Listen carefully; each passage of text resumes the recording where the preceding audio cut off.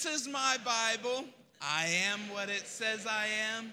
I can have what it says I can have. Today, I'm ready to receive the incorruptible, ever-living seed of the Word of God. Come, Holy Spirit, have your way in this place.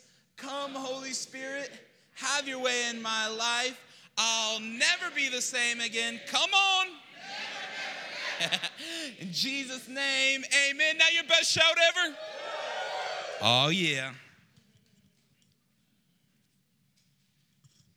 Ephesians chapter 2, starting in verse 1. Once you were dead because of your disobedience and your many sins. You used to live in sin just like the rest of the world, obeying the devil, the commander of the powers of the unseen world. He is the spirit at work in the hearts of those who refuse to obey God. All of us used to live that way, following the passionate desires and the inclinations of our sinful nature. By our very nature, we are subject to God's anger, just like everyone else. But God is rich in mercy, and he loved us so much that even though we were dead because of our sins, he gave us life when he raised Christ from the dead. It is only by God's grace that you have been saved. For he raised us from the dead along with Christ and seated us with him in heavenly realms because we are united with Christ Jesus.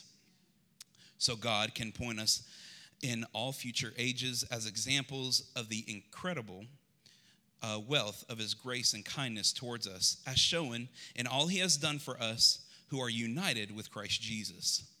God saved you by his grace when you believed, and you can't take credit for this. It is a gift from God. Salvation is not a reward for good things we've done, so none of us can boast about it. For we are God's masterpiece. He has created us anew in Christ Jesus, so we can do good things he had planned for us long ago. Don't forget that you Gentiles used to be outsiders.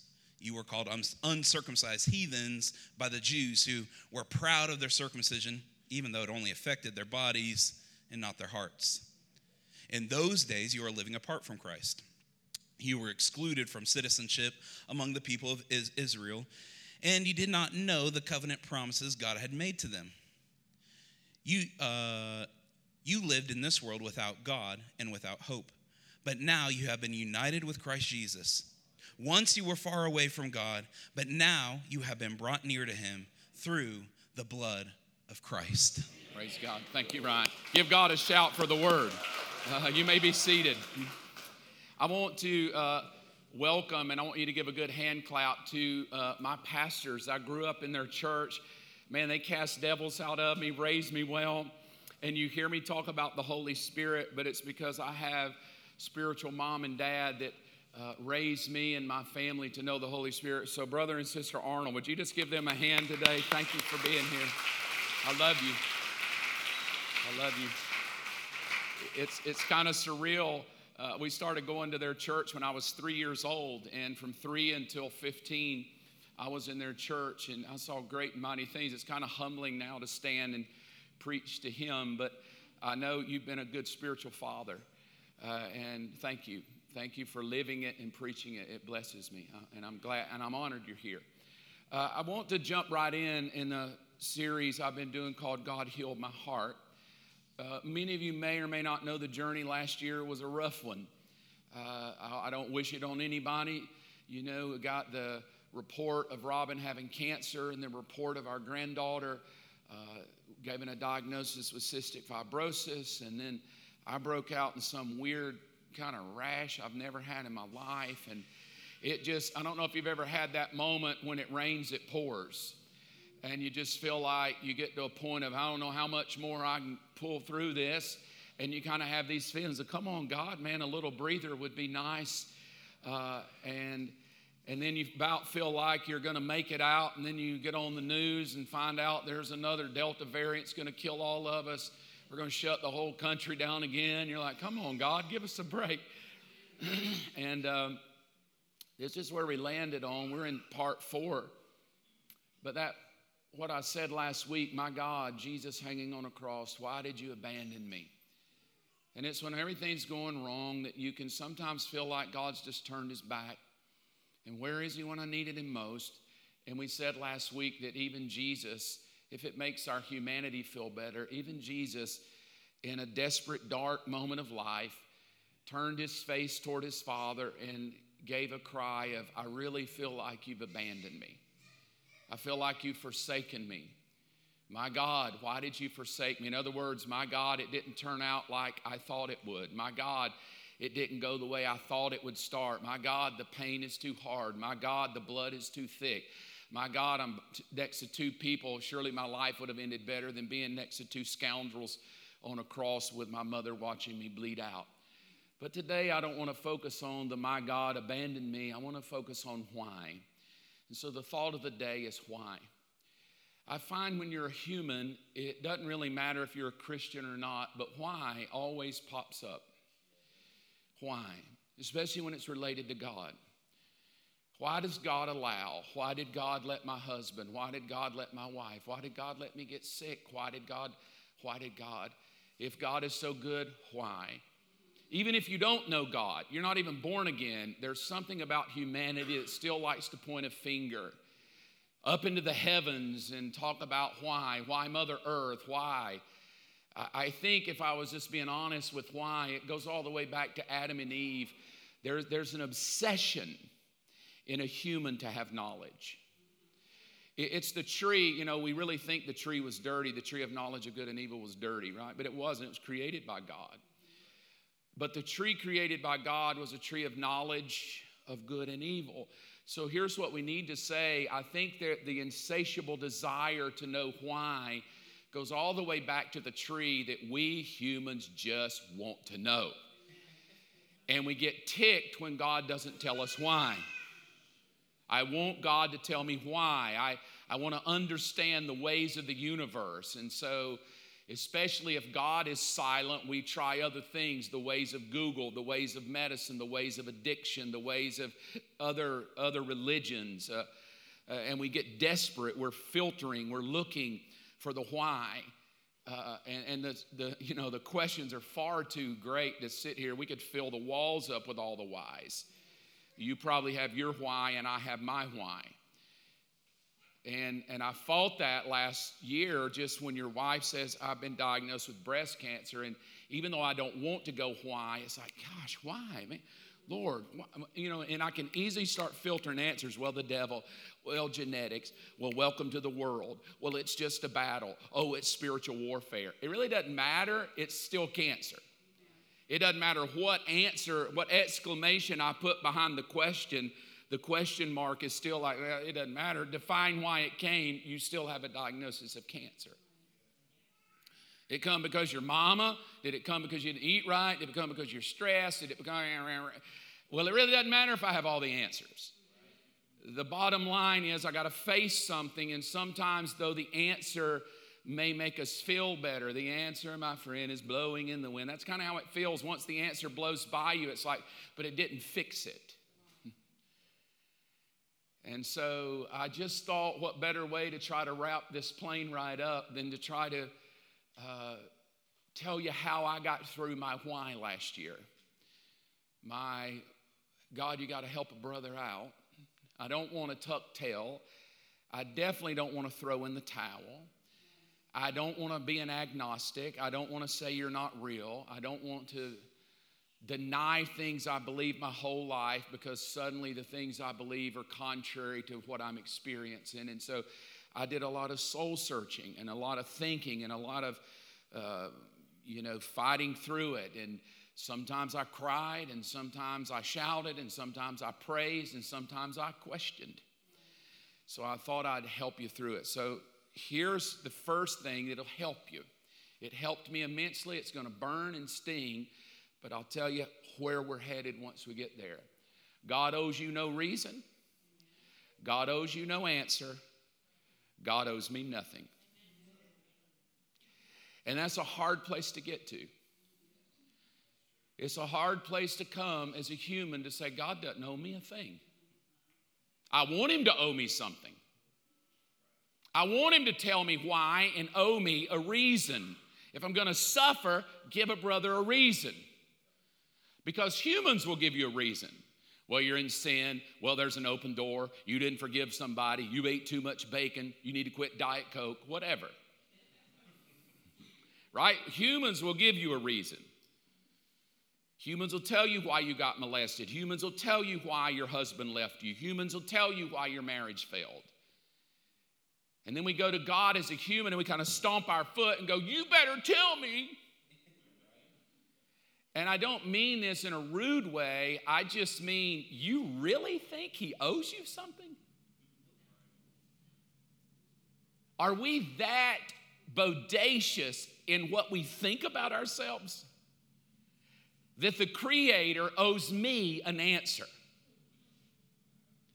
And so I had to come to that place because I want him to answer me. If you read the 7 statements of Jesus on the cross, which is, my God, I feel like you've abandoned me statement, Daddy God never answers. He's not like, I'm right here, just hang on a little more. Keep bleeding, boy, you're almost home. Like never. Like what that must feel like to be the Son of God crying out for your Father, and your Father gives you nothing. Nothing. No pat on the back, no prophecy from the floor. Hang on, Jesus, I see a glory cloud over your head. Nothing. No angels. Just a guy bleeding out in a dark moment, and Daddy God is silent. And that just irritates me when God is silent. I want to tell him, if I was a dad, I'll do something. And so I landed here. Let me just show you why I'm not just going off of I'm mad at God, so I thought I'd throw him under the bus here. Listen to this scripture. Once you were dead, God owes you nothing. You're dead to him. And you're dead because of your sins. You're dead because you obey the devil. You're dead because you refuse to obey God. And just so you feel good about yourself, all of us in the room used to live that way. Nobody in this room, including me, has any reason that we could stand and tell God he owes us anything. We were devil worshipers. We were snot-nosed, rebellious, no good, narcissistic, self-loving people, doing our own thing, our own way, giving God the middle finger. We have the audacity to say, I feel like you owe me something. And God's like, I'll tell you what I owe you, nothing but my anger. If you want to know what I owe you my anger because of your very own nature. That's what's owed you. I ought to just nuke all of you again. And I know, I make a joke that God says the last days will be just like the days of Noah. I make jokes all the time. Like, I think he's up there going, I wish I wouldn't have made that promise not to kill them all. Like, I just feel like he'd just want to kill us all right now. Like, man, those are some weird people. But let's kind of come off our high horse of humanity. Yeah, I believe Richard Branson can go 55 miles up to the atmosphere and take pictures of our technology of what we can do. But God owes you nothing. The fact that you're here is a miracle. The next verse, just to make you feel even better. I just love making everybody feel horrible. Don't forget. In other words, he's going to remind you again. It's like the mother that comes in there. Don't let me tell you another time. Well, that's what he is. I'm going to tell you one more time. So this time he just calls you a name. You uncircumcised heathens. It means nothing to us because we're not Jews. It just means nothing to us Gentiles, uncircumcised heathen. But let me give you redneck terms. You sniveling, writhing, conniving, manipulating, no good, backstabbing, two-timing, dirty dealing, adulterating, pot smoking, mess smoking, addicted, little sorry, no good for nothing person. You just got to be redneck to make it feel better, right?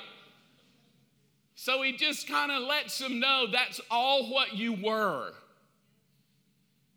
You were excluded from anything, God. You couldn't even get a passport from God. You couldn't even get a voter ID from God because you're not a citizen. You're an alien. You're a foreigner. You don't belong in my country. Get out of my country. Oh, and also, you're just without God and without hope. How could we think he owes us anything? Here's how I'll just bring it home. I don't know. I don't know where you stand on social justice. But I would think it might just irritate you a little when someone crosses our border illegally, comes in and gets free health care, free food, free college, free housing, and you're busting your hump as an American citizen just to pay bills. I'm not saying we might not do something for people, but does it not irritate you like, I'm a tax-paying citizen? I have earned the right in America to vote. I just don't feel the need to take on every human that comes across the border. It's the same way God feels. I have my own country, my own kingdom. I just don't like you swimming across the river thinking I owe you something. I owe you nothing. And so this is kind of the setup of Mark going, I've served you my whole life. I don't know why you let this stuff happen to me. I was a good man. And then you kind of have that moment of, okay, never mind. Right? You ever just, yeah, you're right. Man, I've lied to you, God. I've told you I'd quit stuff I hadn't quit. Oh, Jesus, if you put it on. And then I just go into, I don't even know why I preach. Why you even picked me to preach, I'll never know. Because I know me. So listen to the next scripture. It starts getting a little better. I'm about to turn the air on the plane. But God, come on somebody. Woo! But God is so rich in mercy. And he loved us so much, you sniveling, sneaky, backstabbing, dirty dealing, adulterating, pot-smoking, meth-making, tax-cheating, porn-addicted humans. He loved you so much. Even though you were dead because of our sins, he gave us life when he raised Christ from the dead. It's only by grace you've been saved. And now what I'm about to tell you next is what I landed on. All right? So I feel like you owe me. Oh, you're right. I feel like, oh, yeah, you're right. And then I read this scripture and I landed on this thought. Here's my next thought. God owes me nothing. God owes me no answer. God owes me no reason. But God does give me kindness. All right, take that slide down. Go back to the other one. All right, I'm going to read that slide again. And when I do, you ought to shout. I just threw every one of you under the bus and then told you God was kind. And you're like, yeah, he's kind. You need to think about your life a minute. I'm going to let it soak. I'm going to show you that slide. And you need a Holy Ghost Pentecostal thank you moment. Here we go. Sit quiet. I'm going to go slow. Here it is. God, throw it up there, owes me no reason. Hold on. God owes me no answer.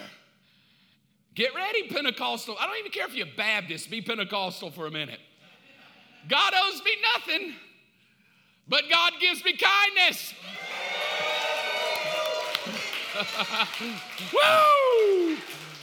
He's a kind God.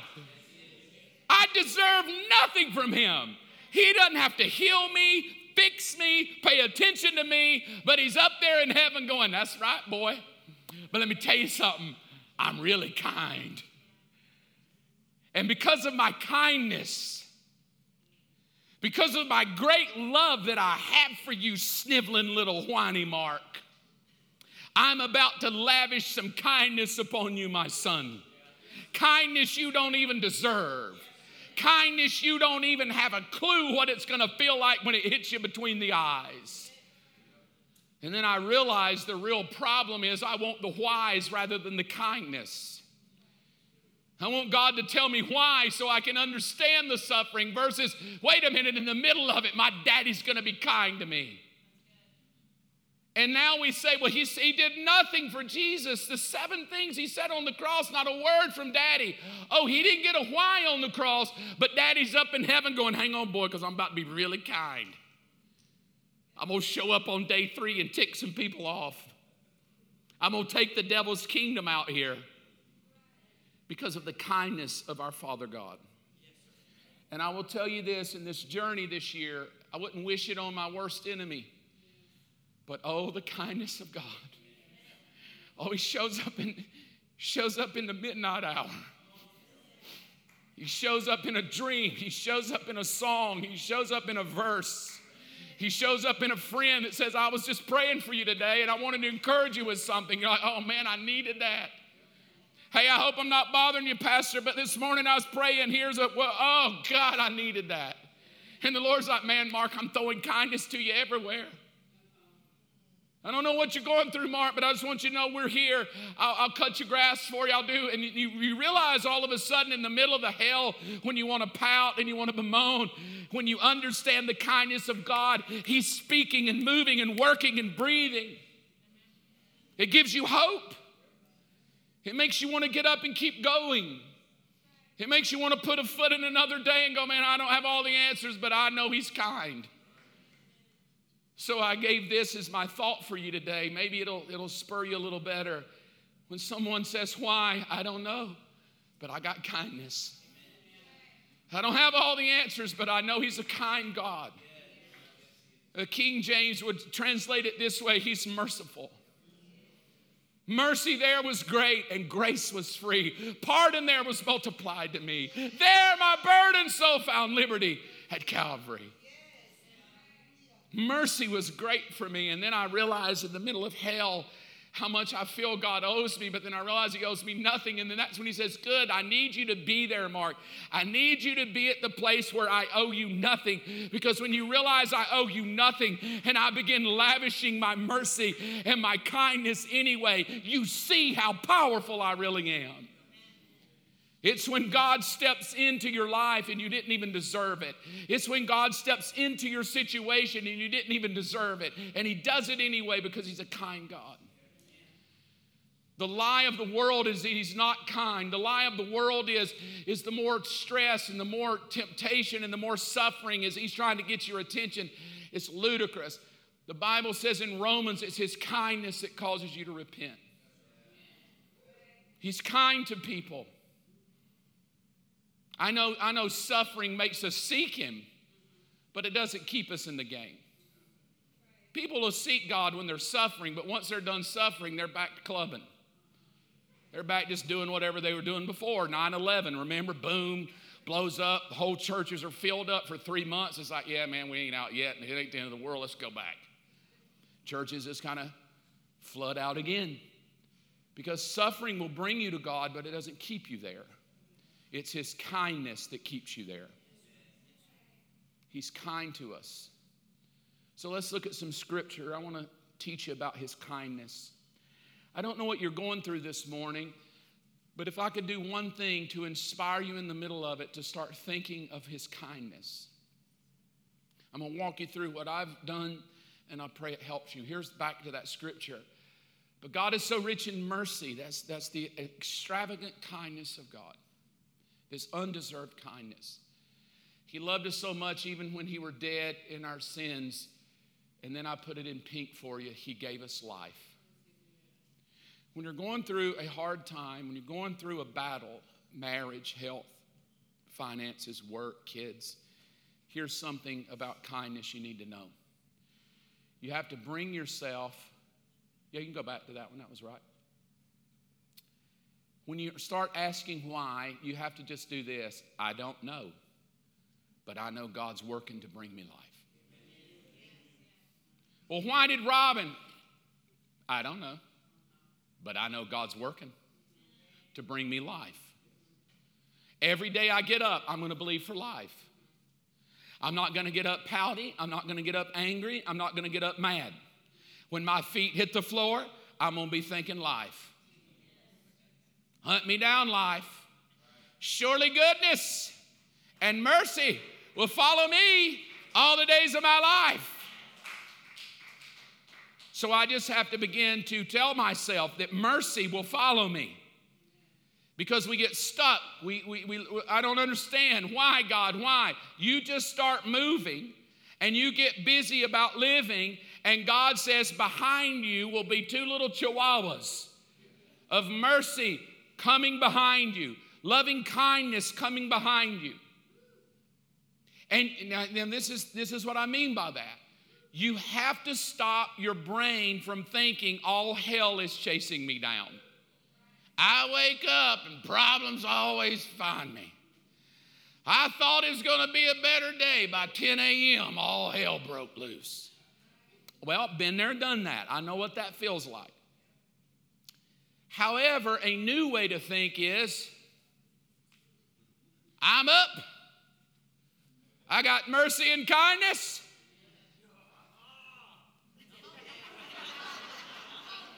Right? I have mercy. And when I start feeling like all hell's breaking loose, whoa, boy. And I'm going to turn my little pony around and go, mercy and kindness, sick 'em, boys. Because I've trained myself to quit thinking that the devil's going to get me, and I've started thinking that God is working to bring me life. Stop thinking the devil's going to get you. Stop living a way that, well, if nothing, I just always wait for the hammer to drop. That's demonic thinking. I'll just wait for the next shoe to fall. I just know, it's Monday. I know by Friday something else is going to happen. That's because you're living in the land of despair and you have forgotten it's His kindness, and now you're trying to let it feel like you've earned something. So, it's hard. I'm not saying this is easy, but it's possible. I'm just going to believe that today in this journey, life is working.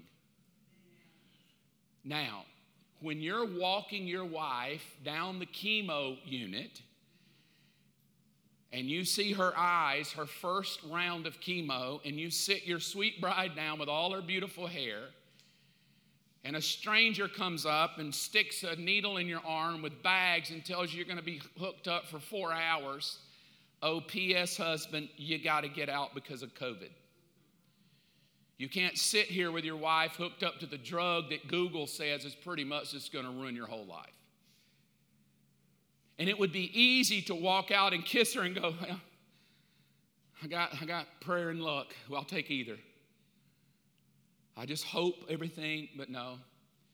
We decided when we got up that morning, I've never had this drug before, but I know life's going to be working. And I know God's going to be working. And the whole way through that journey, we just kept believing life overcomes death. Life overcomes the suffering. Life. And so get yourself here. Shake yourself to believe. Quit thinking, oh, it's my marriage. It's always been this way. It's never going to get any better. Okay, good. Maybe not today. But wake up and go, I don't know about this, but I know God's going to be working.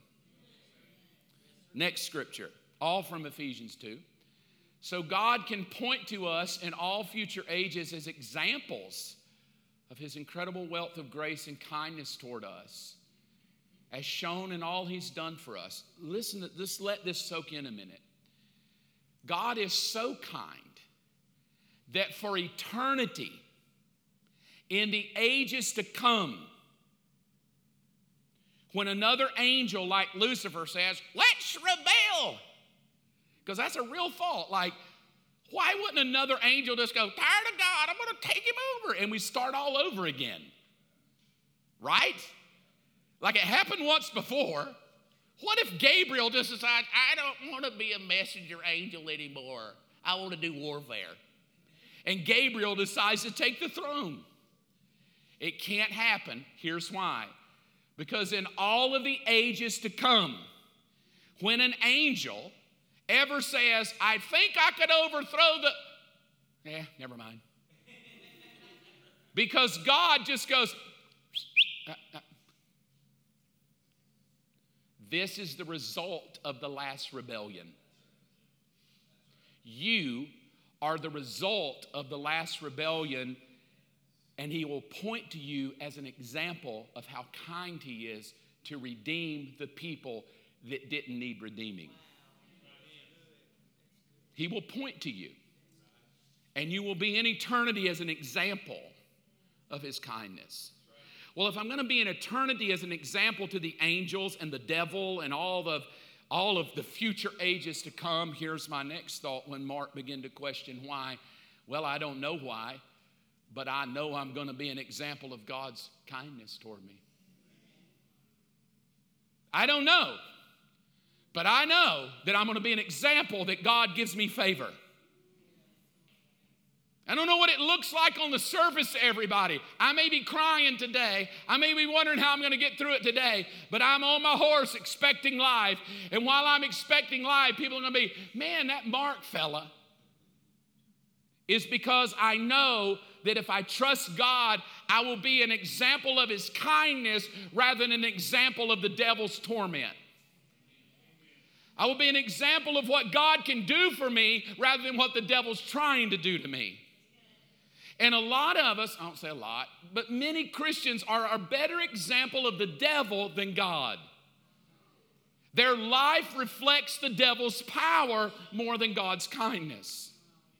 And they're proud of that. They post about it. Let me tell you how terrible my job is. Oh, God, I hate it. Let me tell you what my husband did. I blocked him so he can't read it, but if y'all would share what I'm saying about him, I sure would appreciate it. Right? I mean, it's just a weird generation. My Lord, shut up. And rather than glorifying the hell, I mean, don't you think somebody out there needs some good news? Every time I turn the blooming TV on, somebody got shot. Somebody got stabbed. Hey, Mark, I know you and Robin going to Atlanta every Friday. Yeah, every Friday night, date night. Make sure you don't get stabbed or shot. I don't need that in my brain. I literally went on a date the other night with my wife in Atlanta. We pulled up into the parking spot we always park. We're in our parking spot. We're going to go to the date place where we always date romantically. We pull up. Robin gets out. She says, what are you doing? I said, I'm getting my 9mm. What? I'm on a date with Robin and I'm packing a 9mm, baby. I got to walk 9 feet from the parking garage to the restaurant. Ain't nobody going to shoot me. And here, if they pulled a gun on me, I would wet my pants. I couldn't help anybody. I'd be like, oh, Robin, oh, God, it's stuck. Ah, run, Robin, run. like I'm going to shoot somebody. I literally felt stupid. Why? Because I'm expecting to get mugged, shot, stabbed to death. Well, don't go walk through the park. Somebody will stab you. There's a serial killer. So now I'll just sit home and watch Andy? Why? Because we've been conditioned to not expect to be an example of kindness. I will tell you this, there's just something inspiring to watch the favor of God on somebody else's life. To hear a testimony of something good God has done. You need to be that.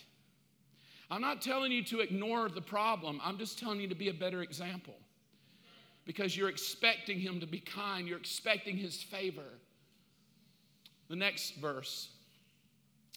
God saved you by his grace when you believed, and you can't take credit for this. It's a gift from God.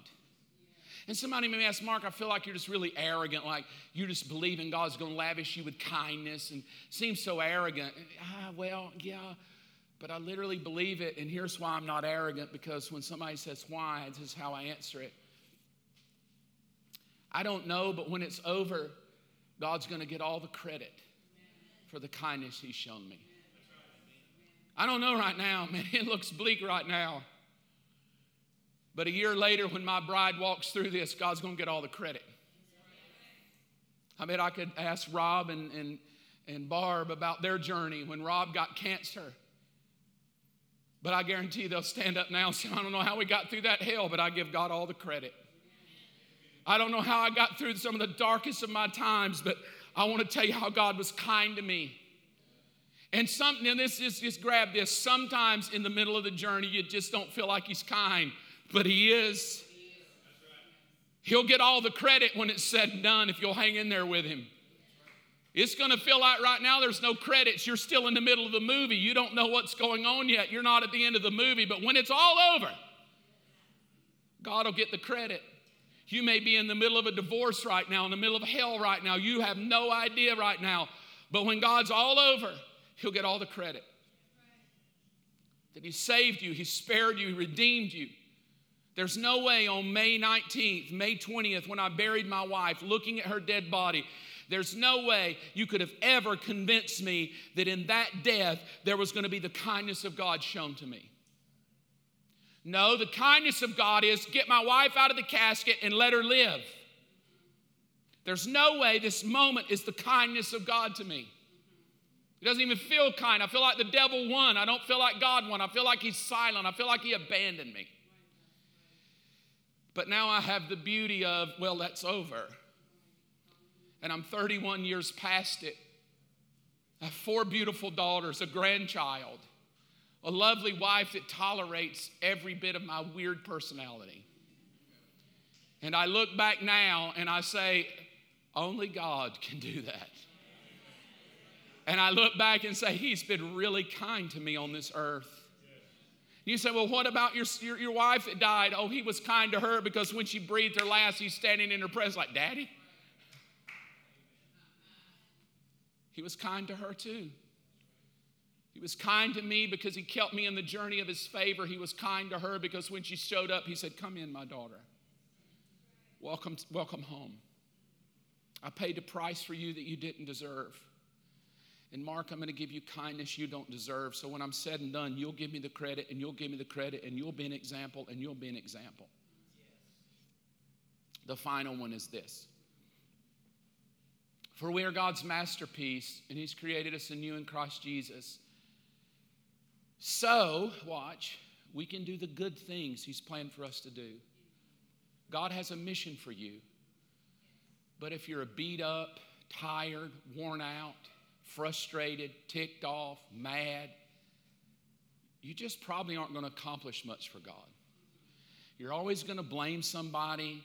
You're always going to have somebody's fault. You're always going to be mad at God that he didn't do it the way you wanted him to do it. But look at this again. We're his masterpiece. So I wrote this down as the final thought of his kindness. Why? I think this was most of my last year. I don't know. And it might look ugly right now. But when it's all over, it's going to be a masterpiece. I don't know. My marriage is ugly right now, but when God's done, it's going to be a masterpiece. I don't know, man. My health right now looks really ugly. My body's hurting, but I know he will grant me kindness, and his kindness is his healing, is his mercy, is his grace. And when he's done with me, I'll give him the credit. And when he's done, you'll look at me and go, man, that is a beautiful masterpiece. God outdid himself. And I thought, how could I land this plane of God healed my heart? Like, what could I say to you today? It could be something you would take away. And the thing that I want to give you is the conclusion. I guess if it was the last year of my life, it would be, I would ask you these questions. Would you refocus the story of your life? I know it hurts. I know it's hard. I know You might not want to go through the thing and you're wishing, you think the devil's on your back, but refocus.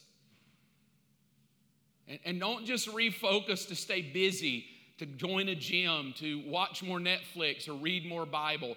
Refocus your mind on the overwhelming kindness of God. I'm going to expect Him to give me favor. I'm going to expect Him to work for me.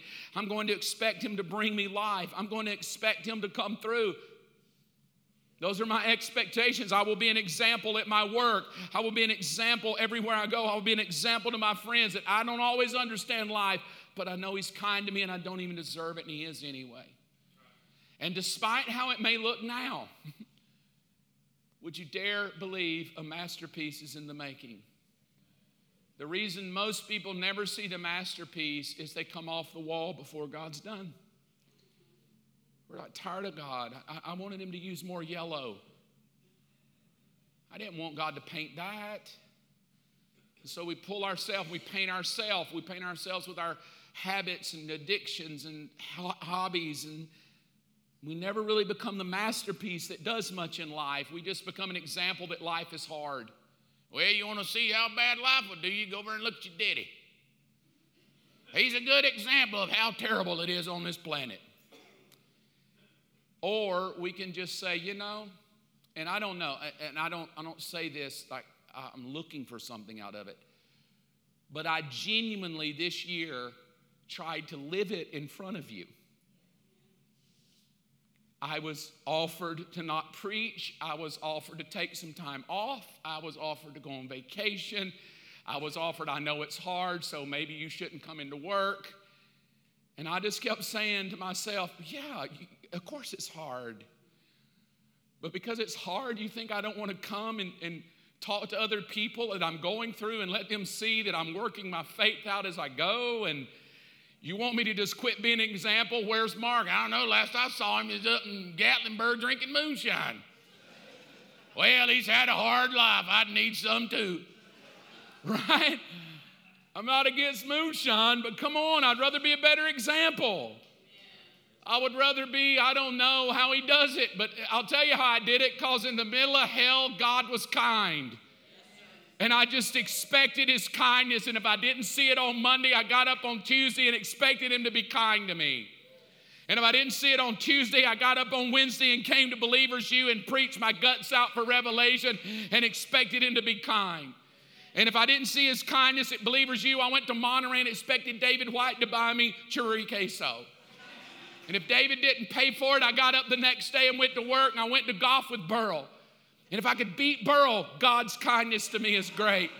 I never beat Burl, so God must not be kind.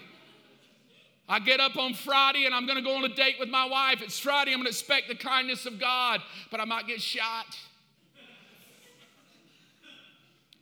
All I said, and I did this to try to tell you that life's not easy. It's not often fun to just preach a sermon, but I've tried to live an example as a shepherd that maybe would inspire you that when life is hard, trust Him. He is kind. He is merciful. He is gracious. He is good. He is overwhelming. And if you just won't throw in the towel, He will make a masterpiece. Hallelujah. Come on, stand up with me if you will. Thank you so much for joining us on the Believers Church YouTube channel. If you would like more information about Believers Church, you can visit mybelieverschurch.com. If there is anything that you need prayer for, please email us at amen@mybelieverschurch.com. Be sure to check back next week for a brand new message.